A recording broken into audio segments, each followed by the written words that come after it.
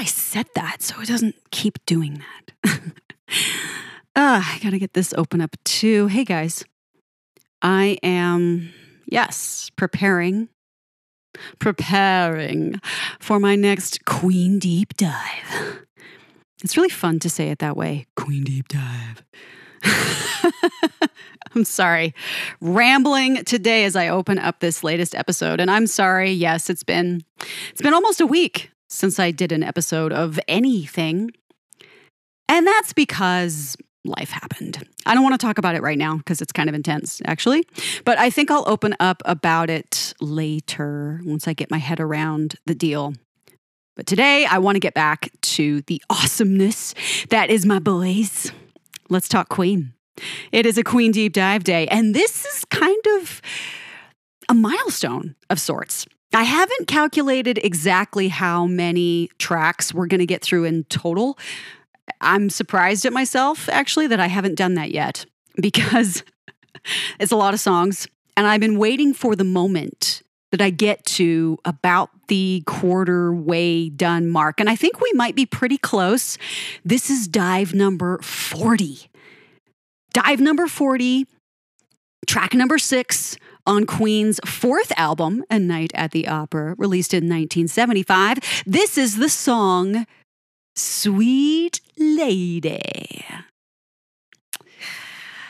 Cream cheese, Swiss cheese, cheddar cheese, cheese whiz. Why am I talking about cheese? Well, we will talk about that. This song is very noteworthy, particularly when it comes to cheese. But this is all Moody May. This is Brian May and a glorious hard rock number with a punk-ish outro. Punkish. Yeah, we're in 1975 going full-on punk-like in the outro of this song. And it's quite surprising when you consider this was before punk got any kind of a foothold. So here we are, punk polished at 119 beats per minute, like this perfectly singable, enjoyable tempo. But this is not your typical rockin' number because you know what? We are in 3/4 meter. Very strange. This is like a rock waltz. And there's a very specific reason for this. Of course, most of the things, if not everything that Queen does is quite intentional. But Brian had certain goals here, and we'll talk about that in more detail. There is a little bit of 4/4 in the bridge. We transition quite seamlessly from 3/4 to 4/4 and back again. And a reminder, if you're not familiar with time signatures, the first number is the number of beats in a measure of the music. And the second number is the kind of note that makes one of those beats. So in this case, a quarter note is taking the place of each beat, and we simply go from 3 beats per measure to 4 beats per measure for a period of time before going back to 3 beats a measure. So, you know, waltz is 1, 2, 3, 1, 2, 3, da na na na na na na na. That kind of thing. That is a waltz, ladies and gentlemen. And we are in a bit of a rock waltz in the key of E major. Simple, nothing like the previous number, which was also Brian, but had a lot more going on in the key signatures. So it's quite cool to see the same person in the band go from a marvelously fantastic folk-inspired song and immediately jumping into something much more classic rock. And this is all about a man and a woman in a rut, in a relationship, but in a rut, arguing back and forth, fighting, but hoping to come back together. There's that Brian silver lining that I love so much. No matter the conflict, he always looks to a peaceful resolution. And I would say that's even true today. I've seen him state quite aggressive and assertive opinions about things, but he always seeks to bridge the gap. And I really appreciate that about Mr. Dr. Brian May. I still think he would be probably the most fascinating for me to have a conversation with, simply because of his interest and love and knowledge of astronomy and his general songwriting, which I think appeals to me more than any of the other boys. in the band. This is all heavy, at times distorted, and filled with plenty of electric guitar. In contrast to Brian's previous folksy 39, which was very tempered on the electric guitar front, this is one of Queen's more straightforward rockers in both arrangement and style. So like Roger's I'm in Love with My Car before it on this same album, Brian has us firmly entrenched in rock and roll. There's minimal harmony chords. There's only 6. That's quite a shift from the 15, 20 that we get in previous tracks before it. Makes this a simpler song, though Roger's intense drumming in that 3/4 meter makes up for the lack of the melodic complexity and is very impressive in both technique and the sheer speed. Freddie aggressively attacks with his lead vocals in an appropriate yelling-like manner at times. A very clear, strong chest voice we have from Freddie here. It comes off really well and especially highlights that memorable, though often criticized lyric, "You call me sweet like I'm some kind of cheese." There's the first mention of that. We'll talk about it more in a little bit. John lays down heavy bass with occasional riffs, licks, and glissandos. I love to hear glissandos on a bass. If you're not familiar with a glissando, it's literally when you go like this. That's a glissando. Whether you do it on your voice or you do it with an instrument, if you slide on a note like that, it's different than a pitch bend. A pitch bend is just a little bit of a wavering, like A glissando is literally going from like one note all the way up a whole octave or 2 octaves or more without lifting from the note. So otherwise, we have rhythm guitars here, 3 tracks of them to be exact, and electric guitars that dominate this number, surrounded by Brian, Roger, and Freddie's trademark, cleverly layered, very assertive harmonies here. So it was Brian's idea to take this waltz meter and create a very hard and aggressive rock song with it. And it results in a very surprising and interesting energy despite the lack of the melodic variation. This was played 131 times live, and the guys rocked it from 75 through 77. So it wasn't on the set list for very long, but the guys had a good time with it nonetheless. And not surprisingly, Brian particularly hit this one hard live with lots of riff variations and aggression, a little bit of different kind of flavor from the recorded album version as opposed to the live versions we would get from him, which always made for fun performances. Queen were never into let's perform this exactly as it was recorded. They always wanted to do something just a little bit different. And I think that's why they shined so bright as a live band. That's where they really thrived, was on the stage. And you can tell this was one that Roger really focused on, and he does a fantastic job with it despite the very complex and complicated meter we have here.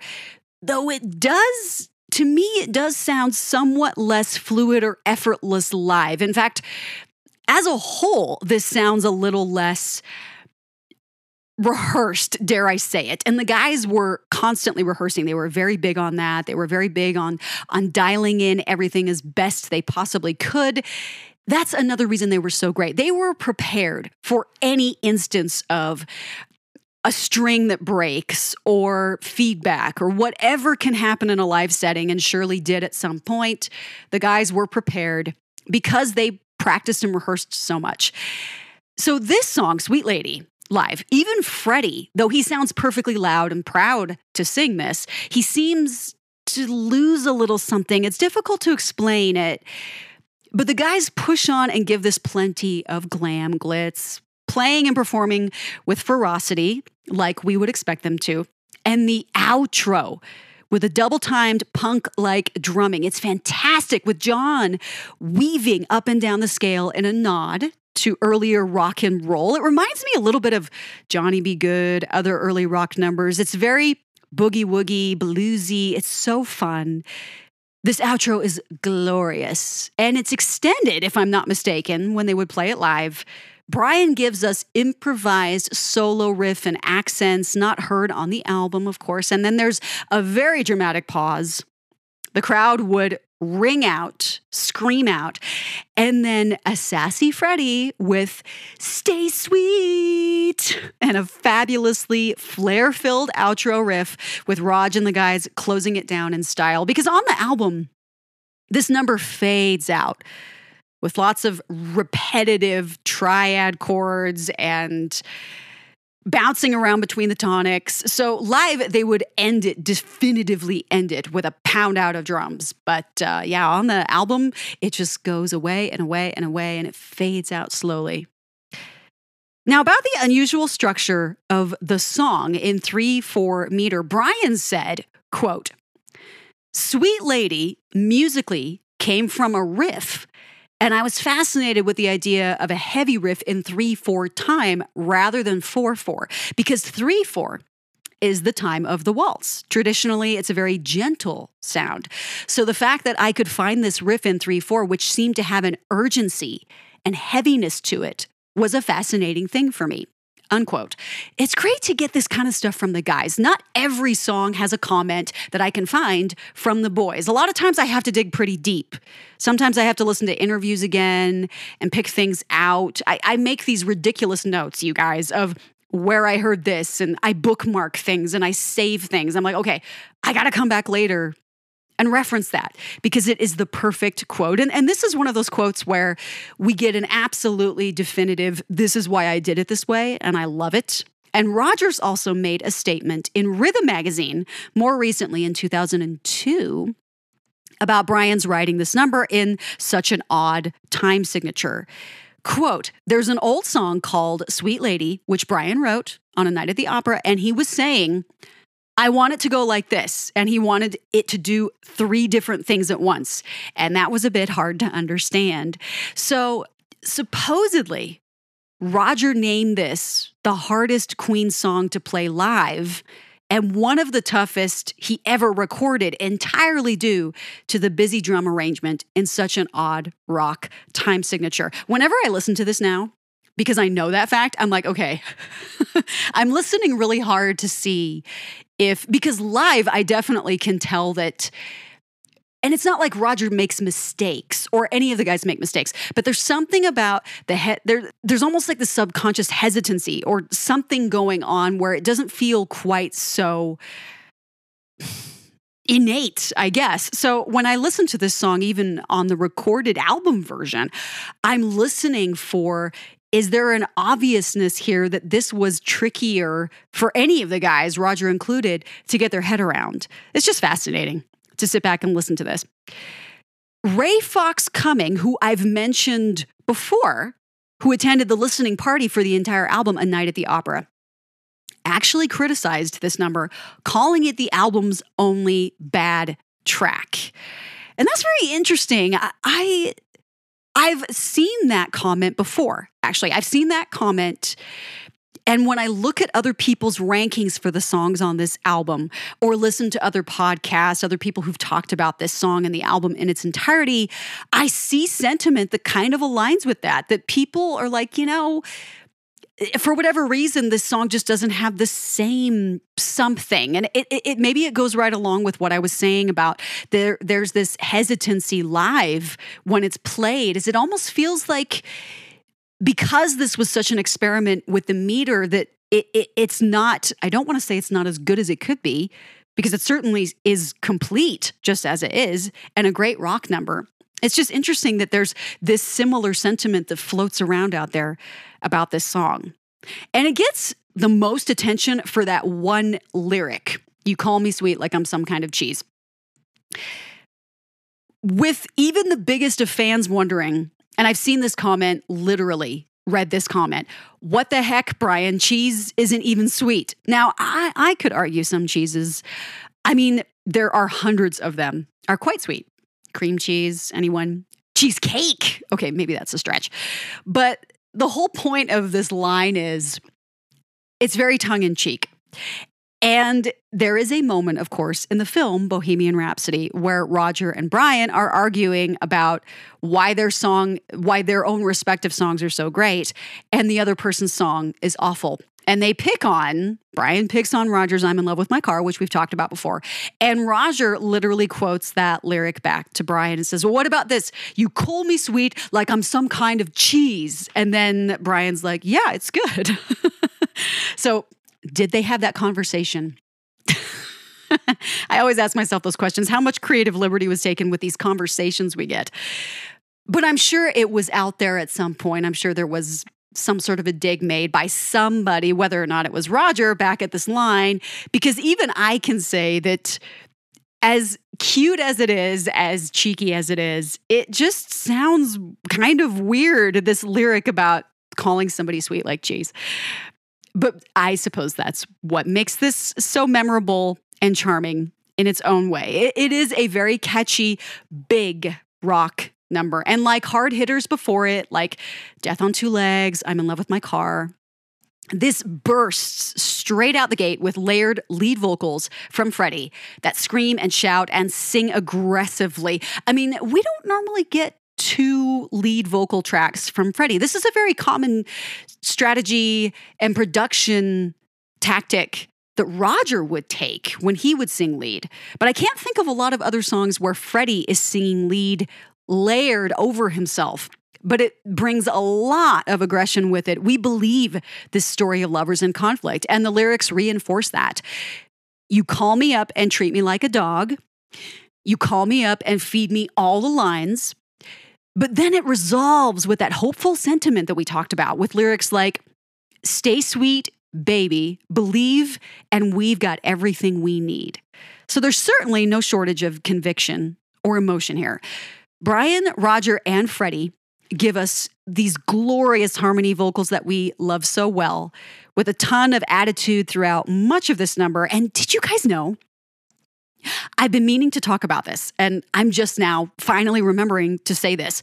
To achieve that trademark Queen sound, that surround sound of voices, Freddie, Brian, and Roger would sing every part, every harmony, every main melody lyric, not just the bottom or the top harmonies. And then they'd layer those takes to create a sound so rich, it's unmistakable. And thus they created their unique and recognizable Queen sound. I found this fantastic study, and I should link to it at some point, that specifically breaks down exactly how these guys achieved what they did in the studio as a foursome, especially when it comes to the vocals, which are so loved and well known in that particular arrangement production style.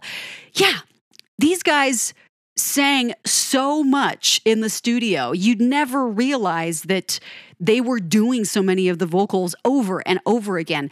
If you listen to, and I will talk about this much more extensively in a few deep dives, if you listen to recordings of just vocals for Bohemian Rhapsody, you will understand very quickly just how many times the guys sang over and over and over to get that huge wall of voices in a song. It's so impressive. I'm going to talk about it some more. But yes, they did that here. Of course, not to the extent that you hear on Bohemian Rhapsody, but they did that here. So besides the rock and roll stamp in Sweet Lady, in this number we get a little bluesy, a little throwback, early rock and roll from John's bass lines, how fun they are, especially toward the end. All, as I said, boogie woogie, very fast arrangements, bluesy, loud, and Roger's drums are always super impressive and immaculate. His transitions here, though they may occasionally sound a bit hesitant live, they're polished, perfected, snares on every beat, lots of cymbals, and a chorus full of syncopation and interesting riffs. I mean, no wonder this was such a complicated number to perform live, let alone record it in the studio. Lead guitars gallop chromatically, a bit all over the place in a perfectly organized mess of melodies, and rhythm guitars strum along in pentatonic fashion. Freddie's singing is marvelous, darling. Roger's drumming is commanding. And John has what sounds to be a fabulous time on his bass. But Brian's guitars are front and center, as they should be, wailing away on this raucous number that packs plenty of punch, panache, and power, the sheer power of it all. Having said all that, oddly enough, and this is where I might surprise you, this is one Queen song that I like less than I did after lots and lots of listens. Why? It's fun, yeah. It's energetic and a bit edgy, but I think it's because it's not as adventurous or complex or interesting. It's more straightforward rock and roll, sure. And if that's your thing, you'll love this. But I think for me, this Sweet Lady kind of pales a bit in comparison to so many other Queen songs. I find the meter intriguing, and that makes this song more interesting to listen to. But for reasons I really can't explain, this isn't one of my favorites. And that's super sad too, because I love me some Moody May. I love Brian's songs. So while I love the energy from the guys here, and I love how they tackled a really unique arrangement in rock and roll, I think because this lacks the same variation of chords and the melodic diversity I love so much that's very typical of Queen, it ranks lower on my personal list. It's really weird, you guys. When I first started listening to A Night at the Opera more often after I bought the album, this was actually one of the songs I kind of enjoyed more. And I think it's just because of the sheer energy of the guys. But because I picked apart so many songs now, and I've heard every song so many times as well, there's simply something about this that just lacks the same heart and complexity and interesting emotional melodies that I love so much, especially when you compare Brian's other compositions like White Queen as it began, which is so heartbreaking. And when you listen to things like Father to Son, which is another Brian number, I'm trying to think of, Brian's numbers. And this one just, I love it for what it is. But yeah, if I was going to rank every single Queen song that Brian wrote, this probably wouldn't be near the top. It would probably be somewhere in the bottom half. I still love me some Brian, of course. Don't get me wrong. Like, Brian, you let me down. That is not true. This is a great number just as it is, even if there is a little silly line in it about cheese. I do love cheese. But the more the merrier, right? I mean, cheese, don't we all love cheese? Isn't it okay? Doesn't that make it okay for there to be a line about cheese in this Queen Deep Dive? Ladies and gentlemen, Sweet Lady. Yeah, go listen to Sweet Lady. It actually is quite fun to sing to. It's pretty straightforward rock, which I think gives it a nice, if you want to let some steam off your chest, if you want to let something go, I think this is a great number to do that with. It's similar to other songs.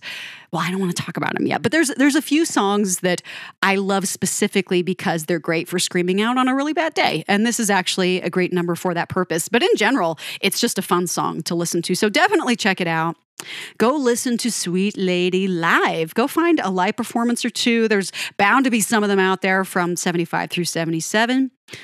And tell me what you think. Does this Sweet Lady pale in comparison for you too a little bit? Or is it something that you really, really, really, really, really love? I'll be back again next time. Keep yourselves alive. I'll probably be back with another Queen Deep Dive. And yeah, I'll tell you guys a little story about what happened this week later. All right, guys. Until next time. Bye.